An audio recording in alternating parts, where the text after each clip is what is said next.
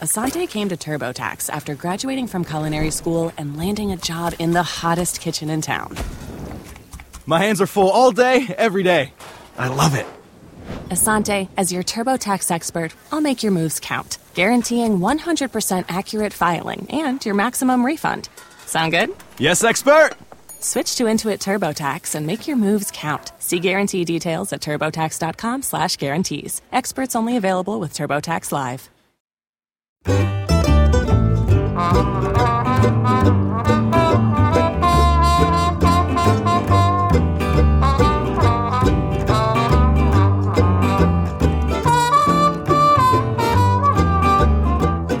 It's Jane Perrone here. I'm feeling so festive, I'm thinking of renaming the show On the Sledge.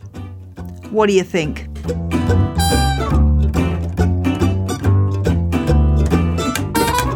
That was my husband's idea. I'm blaming him. I'm not sure he is to be trusted with naming a podcast. He wanted to call this podcast Sage Against the Washing Machine. I kid you not. In this week's On the Ledge podcast, we're finding out whether houseplants really do clean the air around you, discovering one surprising thing that might be causing a lot of air pollution in your home, and answering a question about teeny tiny ferns for terrariums. Those of you who have been subscribed to my newsletter for a while might have had a shock this week because, well, hey, it actually arrived in your inbox for once. My pinky promise to you is that I will try to send one newsletter a month from now on, so please do subscribe. You can do that by clicking on the newsletter link in the top right-hand corner of janeperrone.com. I'll also include a link in today's show notes. The top news from the newsletter was my new merchandise store full of everything from mouse mats and t-shirts to tote bags and mugs, all with the snazzy new On the Ledge logo designed by the lovely illustrator Jacqueline Colley. You can get it in black and white or in a lovely two-tone green setup. So do go and take a look at my shop. There's still 15% off for the rest of this week. So nip in there quick and grab yourself a little Christmas gift of a planty nature.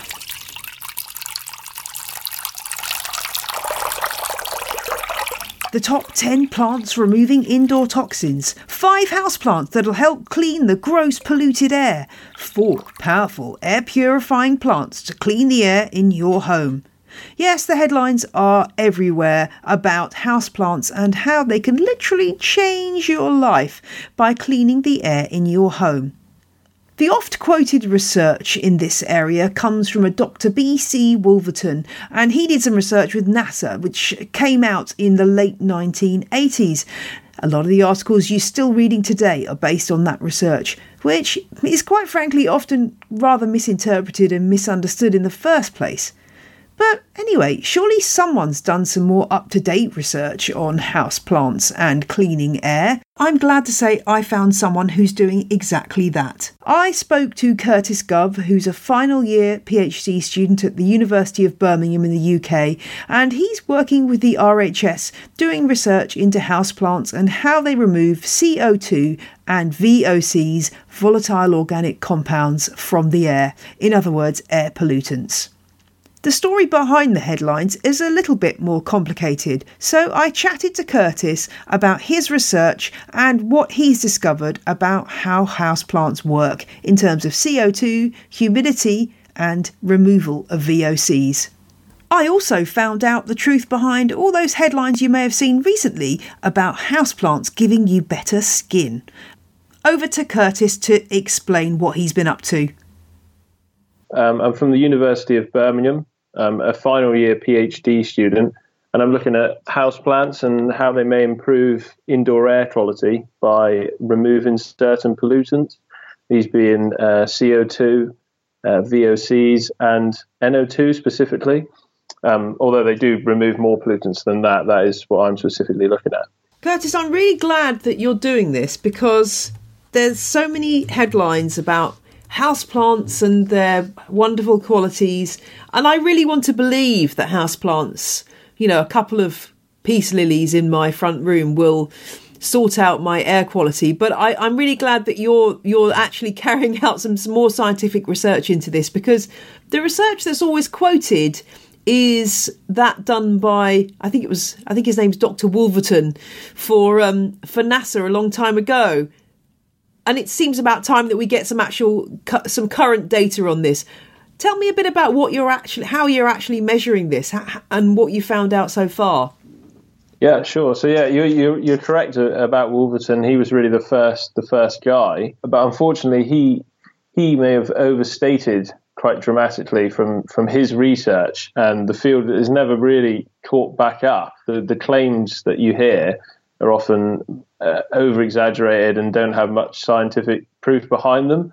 And that's sort of, not blaming him specifically, but he sort of started it, and then that's what happened. But there is certainly value in plants, but a lot of the time, which we like to try and stress as well, is the fact that it's not any plant is going to provide all of the benefits, and they need to be looked at as sort of a service indoors. So a house plant, they bring several advantages, as well as pollutant removal, which I do. They also bring advantages in well-being and productivity, and even in healthcare settings. And so, and they can control relative humidity by regulate relative humidity in rooms, and this improves energy efficiency indoors and reduces energy consumption in buildings, especially in offices, and obviously that's good for the environment.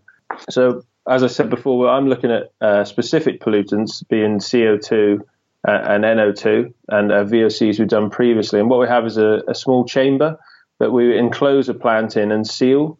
And so with CO2, for example, which is where the bulk of my research is what we do is we put in a concentration into the chamber of 1,000 parts per million, which is a health guideline recommended by a big body called ASHRAE. And they say this is the maximum you should have over a long period, over a sort of 8 hours. So what we do is we put in 1,000 ppm and put the plant in as well, and basically see if the plant can remove, or how much CO2 the plant can remove in a period of time at different light levels.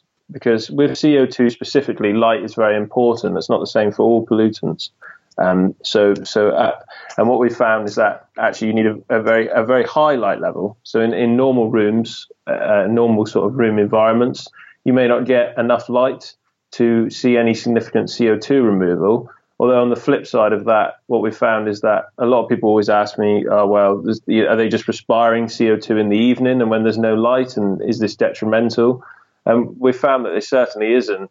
And at high light, which you possibly could get on a windowsill, and in offices where we could have sort of specific installations with LEDs. I'm sure you've seen green walls, and they have specific lighting on them. And a similar thing can be done there.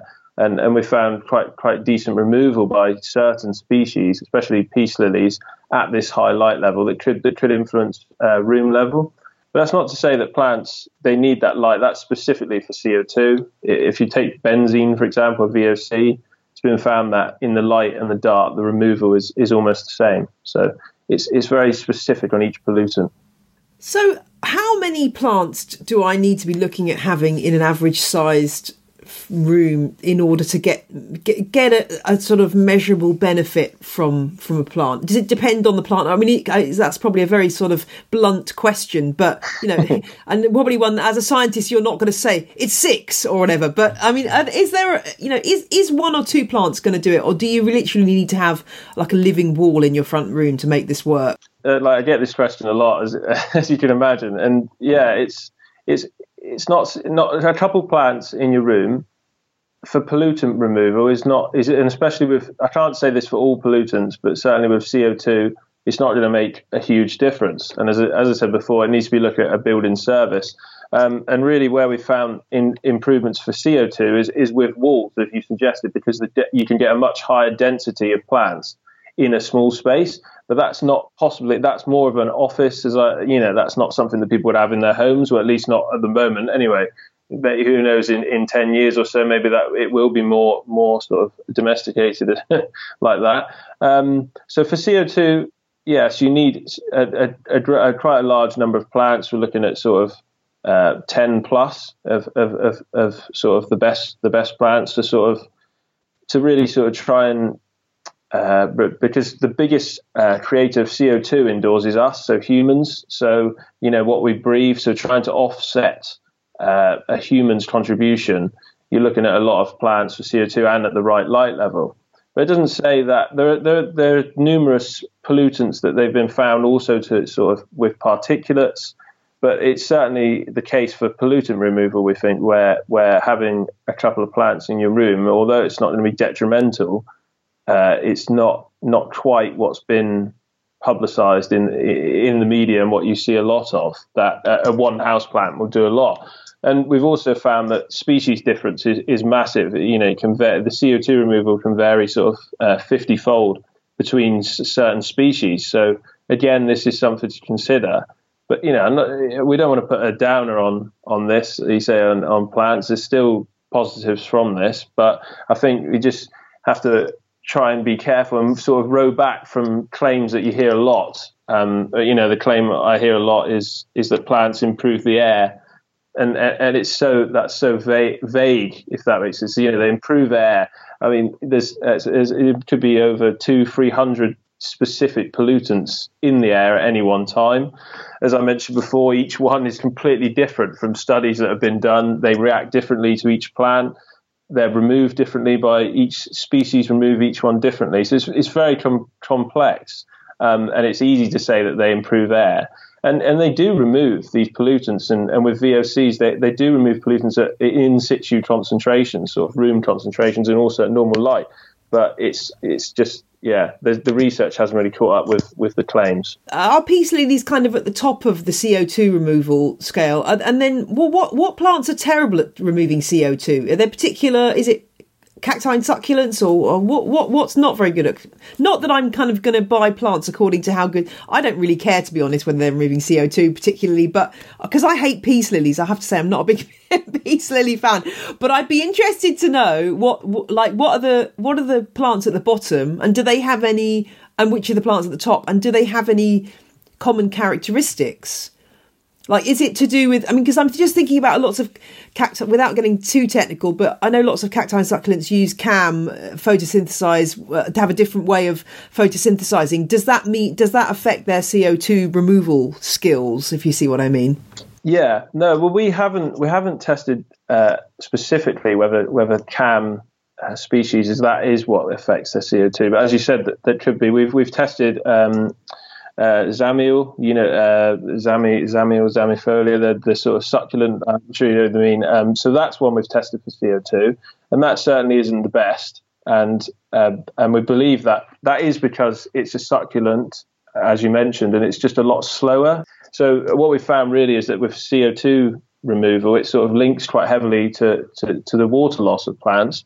So plants that need watering more, i.e. the peace lilies, which are much more difficult than other house plants to keep and need more water in and more care, are actually the best at CO2 removal. And we found ivy as well, which is, Heterohelix, which is predominantly an outdoor species, is actually also very good. And that could be because it's because it's an outdoor species, and also it requires a lot of water.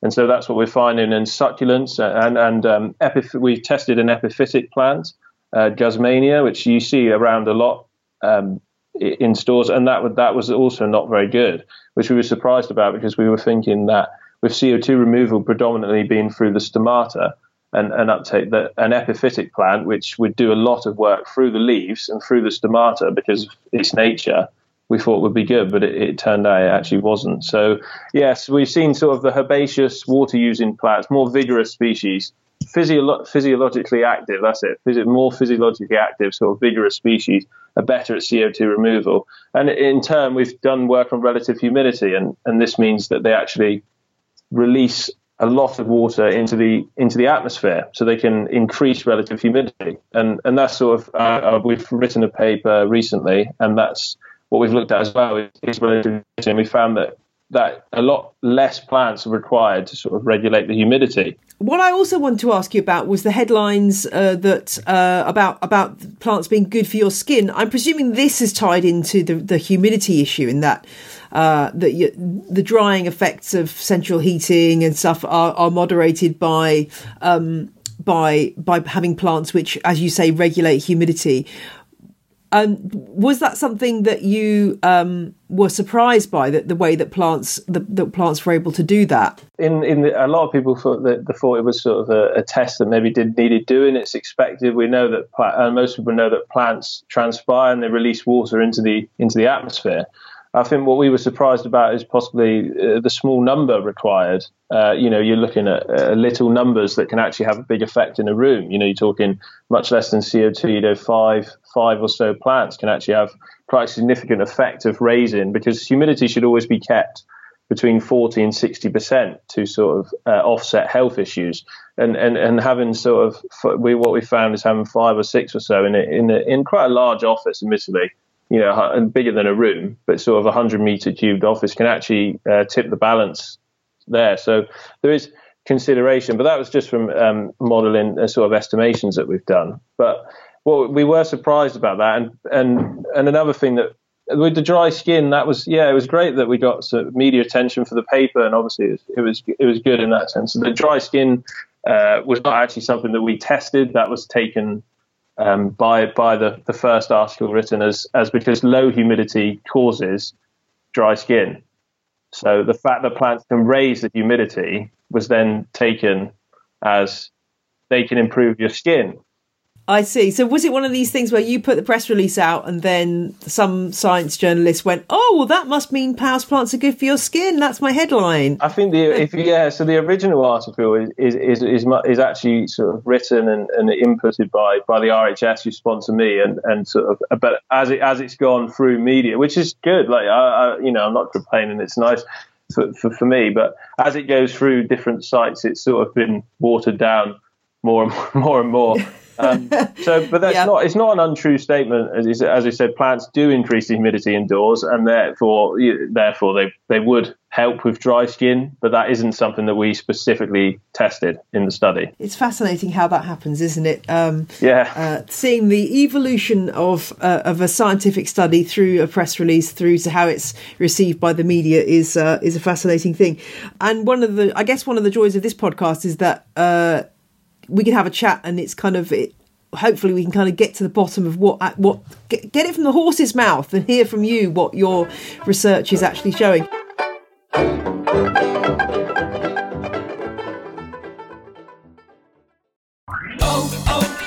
O'Reilly. You need parts? O'Reilly Auto Parts has parts. Need them fast? We've got fast. No matter what you need, we have thousands of professional parts people doing their part to make sure you have it. Product availability. Just one part that makes O'Reilly stand apart. The professional parts people. O'Reilly Auto Parts. And now back to my interview with Curtis Gubb, and I wanted to find out how he got into houseplant research in the first place. So I've always enjoyed sort of houseplants, but I never had any knowledge. So I did my undergraduate degree in chemistry, so I'm actually sort of a chemist. But my dissertation in that was to do with similar aligned to this, about houseplants and actually emissions from houseplants. So as well as removing pollutants, plants also emit BVOCs into the atmosphere. So we were doing some work on that, and my supervisors from the University of Reading at the time got funding for a PhD in a similar area. So I applied for it and interviewed for it and got it. So that's how it came about, really. But so I'm not a specialist in houseplants, and really until I'd done the PhD, it's sort of knowledge that I've learned in the last couple of years, and it's not something that I've been doing for a long period of time. But I have really enjoyed it, and I like the way that it relates to a lot of people. Really like houseplants, and it relates to a lot of people, and people are always really interested, and I find that houseplants are becoming more and more important, I think, especially in the building sector and the building industry. walls, green walls, and that sort of thing are becoming more and more popular, and you're seeing them in more and more buildings. So and this research in this area is really required, I think, because there's a lot of sort of false claims out there, and we want to sort of try and row back, if that makes sense, a bit from some of the claims. And it's not saying that they don't, because they do improve the air, and this is the problem. They do improve air because they are removing pollutants, but what pollutants are we talking about? Is it enough to actually affect concentrations in a room? Are they just sort of, if you paint a wall, for example, and you release, obviously when you get that paint smell, they have low VOC paint, but you're still getting that smell, and you're still getting chemicals into the air, and from air fresheners and things like that, it's raising the concentration of VOCs. So are we talking about plants being able to actually help with very high concentrations of pollutants that may spike indoors and not in a natural sort of environment? But this is the sort of research that needs to be done, and I feel, but there just needs to be more of it going on. Oh gosh, I'm going to start a rant about air fresheners now. Why do people use air fresheners? I just open a window, just let fresh air into your house. Don't release a load of artificial smells into your house. Just open the window. I don't understand. I don't understand air fresheners. I was really shocked when I did my literature reviews. Obviously, I do about indoor air quality, and I was actually really shocked about some of the things I found when I was going through scientific papers on air fresheners, and especially, I'm not sure what they're called. I think it's diffusers, the sort of fresheners with the sticks in. So although what they put on the back in the ingredients, so in an air freshener, there's liquid in the bottom. So what constitutes that is what's measured by the EU and in sort of testing to make sure it's safe. But what a lot of these studies did is actually then sprayed the air freshener and then measured what concentrations. And it was something. I won't quote an exact number, but it was a ridiculously small amount of pollutants that were on the ingredients bottle were actually produced. Were actually on the ingredients bottle that were produced in the air, because obviously when it's sprayed, all the pollutants react together and create an even more dangerous concoction, more pollutants. It could be even more dangerous pollutants in the air, and that's what was found. And it's not actually on the ingredients label, but it doesn't have to be. And it's the same for diffusers. They release horrendous VOCs, especially into the air. And I was quite interested by those sort of studies, but it's the sort of thing that's sort of kept in academia, and it's not well known, and I didn't realise that. And it's but we know that because sort of my father-in-law to be the other day, he was spraying fly spray, those things that kill flies, spraying it in the room. I mean, the room was you could really smell it in the room. You can taste it. So and obviously it's killing off flies, so it's not going to be the best chemicals anyway. So I mean, and these sort of things. So yeah, I would advise anyone, if you don't use air fresheners, and especially not diffusers and not the fly sprays, because we don't know what pollutants they're putting into the atmosphere, indoor atmosphere. I find an old-fashioned fly swatter is quite satisfying if you do need to kill any. Most things I try. I'm thinking, that's a pollinator for my garden, so I try to waft it out with a duster. Yeah. But if I've got to squash something, an old-fashioned fly swatter is great. Or a newspaper. Exactly. But even at fireplaces as well, of just open fireplaces, wood burners, they're just giving off horrendous sort of chemicals indoors. And I think indoor air quality is going to be a really big thing in the next 10 years or so, because I think we're starting to realise we're going to get two more, but sort of cancer rates are going up, things like that. We're not really sure why. And I think what we're going to realise is, although we do some sort of controls indoors for pollutants, that a lot of the stuff is actually what we're putting indoors is very dangerous to our health. I do just want to ask, to roll back a bit and ask you about, you mentioned briefly your previous research looking at the fact that houseplants actually give out something that's not. Tell me more about that. I'm not going to babble on, because I don't quite understand what it was you were saying. But could you just elaborate on that bit, because that sounded really interesting. Yeah. So plants, they also produce BVOCs, which is biogenic volatile organic compounds, which is produced by them naturally. So they do this outdoors and indoors. Indoors, from the evidence that I've seen, there is a base of sort of what is actually released, and the concentrations are very little. So there's no need to have a mass, everyone panic that they're releasing a lot of BVOCs into the air that's going to affect the room level. Certainly, the removal studies we found they remove a lot more than they would release. However, yes, they do actually release a lot of different compounds, and that's just, it can be from, I think it's not specifically from their indoor environment days, but sort of these plants obviously are from the jungle or from wherever originally, and then they produce more when they're stressed, for example, or if they, as a signaling between plants, for example, if one of them is wounded or sort of broken off, they will produce a lot more compounds, and it can be a signal between other plants as well. So they're used in nature like with other animals and species, I guess, in a similar way to that. So, but they're useful for the plant itself. But yeah, there's no need to sort of panic about their concentrations. Okay, well, I feel slightly relieved now. But it's interesting. I guess it's motivation to keep your plants happy, in that that presumably if they're happy, they're releasing less BVOCs.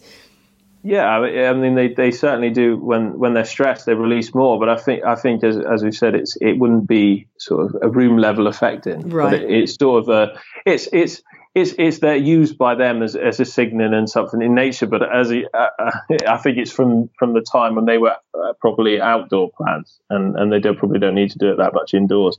I think that's still fascinating, though, that they're sending out, they're communicating or trying to communicate with other plants to say, somebody's just cut one of my leaves off. I just think that's amazing. Yeah, exactly. So they do recognise that, and they alter their behaviour when they're stressed and when things like that happen. So they certainly notice. That's really interesting. I just find that fascinating that there's so much going on that we're not even aware of plants are doing, in terms of taking things out of the air and also putting things into the air, which we just think, isn't that pretty? And actually there's all this stuff going on that we have no idea about. We also test, I didn't mention this before, we test our plants in two conditions, in sort of wet conditions, but also dry, because anecdotally we know we might leave our plants a bit low and they get very dried out. So we also test them for pollutant removal in that dry. And just to say that doesn't increase, that doesn't have a detrimental effect indoors, them being dry, as in they're not releasing a lot of pollutants in the atmosphere because of their dryness. But we felt it was important to test because, as we know, we can forget about plants, and that's the state that they possibly are in a lot of the time, as well as being optimally watered. So, well, that is so interesting. I've learned so much, Curtis. That's really fascinating. What's your next step? What are you going to be looking at next? Have you got any? Getting your PhD done is obviously the main requirement, presumably. I'm hopefully finishing in October. But the next steps really is we're moving on to NO2. I'm sure you've heard there's been a lot of reports recently about NO2, banning of diesel cars, in outdoor. But things seem to trickle down a lot slower towards indoor. I'm not really sure why, because we know that's where we spend Western Europe, we can often spend 20 hours a day indoors or in indoor environments as such. So it's important to know what's indoors, and we're looking at NO2 because that's under tested in sort of indoor plants that hasn't really been tested.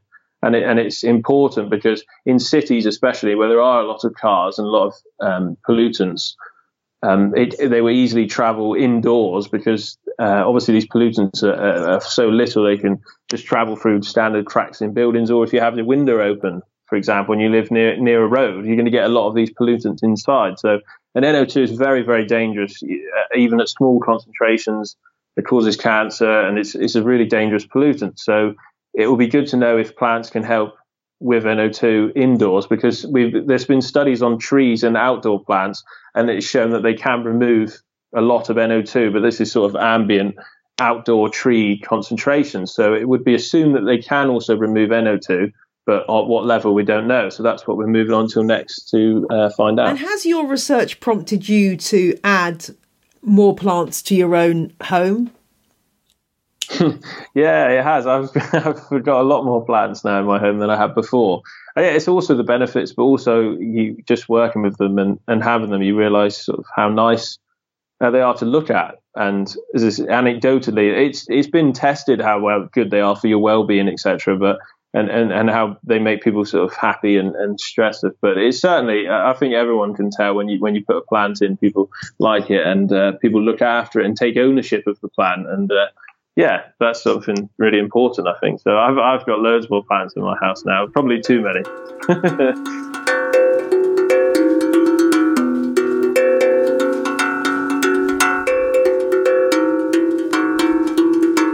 Thanks so much to Curtis for joining me and discussing his research. Check out the show notes for links to academic papers and pictures of some of the plants that Curtis has been testing.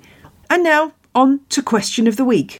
This one comes from Alexis, who wanted a recommendation for a small fern that will remain small for a terrarium they're creating as a Christmas present for their mother-in-law. So this is a real make or break question, folks. This is also an excellent question because so often ferns that are sold for putting in terrariums are things that will be okay in a terrarium if bought as a baby plant, but beyond a few months they're going to get too large. You even see things like asparagus ferns, which aren't exactly ferns, but also do grow absolutely massive. So if you're looking for a terrarium that will go for a long time without needing to be replanted, you really do want a teeny tiny fern that will grow slowly and stay small, 15 or 20 centimetres tall.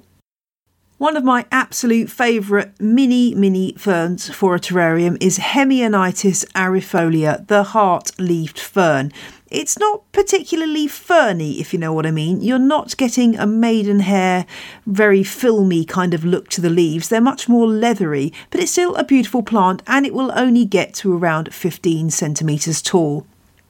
It does like consistent moisture in the potting mix, so this really is a plant that does well in a terrarium setting.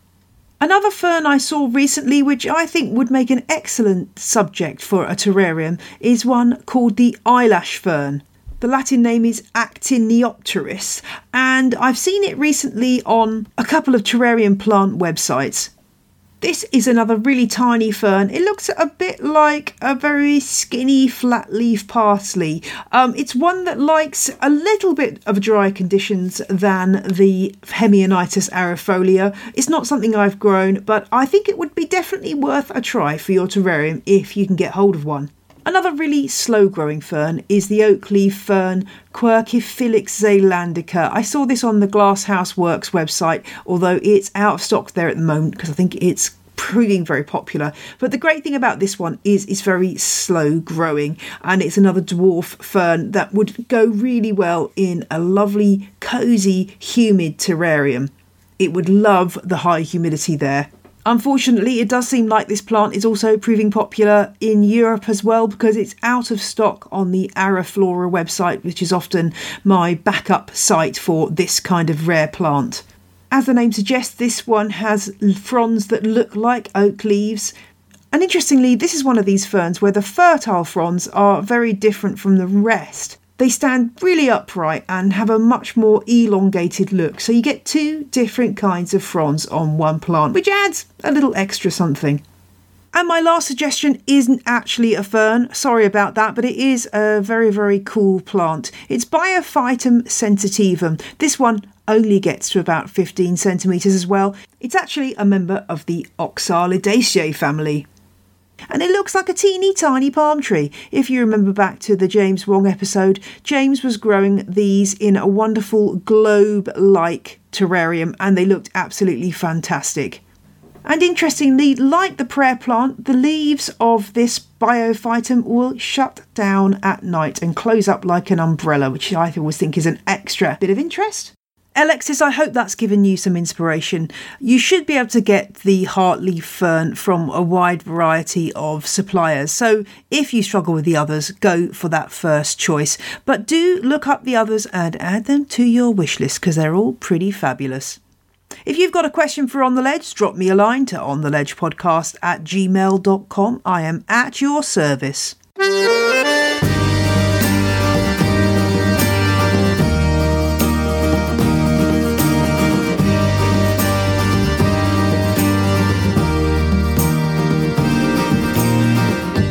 that's it for this week's On the Ledge. There are just 2 more episodes left before Christmas. Gasp!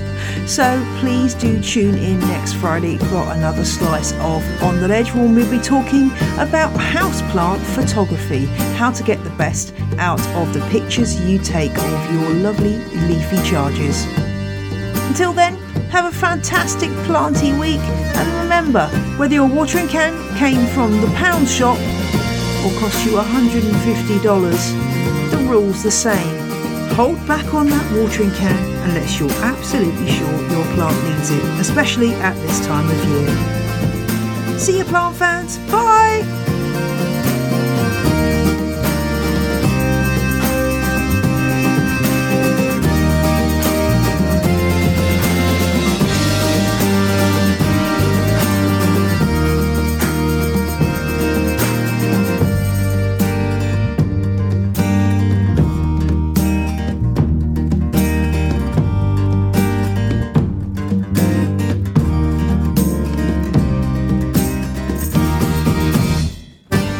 You heard in this week's episode came from The Joy Drops with Roll Jordan Roll, An Instrument the Boy Called Happy Day Gakana by Samuel Corwin, and O'Mallory by Josh Woodward, with ad music from Heftone Banjo Orchestra with Dill Pickles, all licensed under Creative Commons. See my website janeperrone.com for details.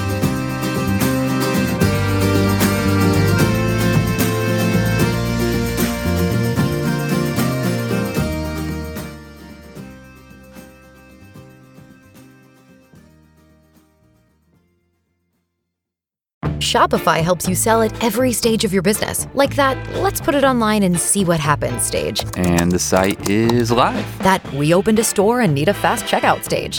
Thanks. You're all set. That count it up and ship it around the globe stage. This one's going to Thailand. And that, wait, did we just hit 1 million orders stage?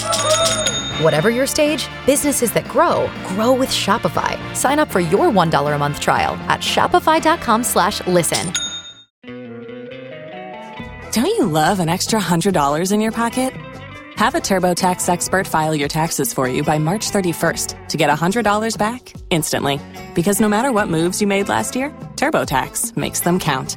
That means getting $100 back and 100% accurate taxes, only from Intuit TurboTax. Must file by 3/31. Credit only applicable to federal filing fees with TurboTax full service. Offer can be modified or terminated at any time.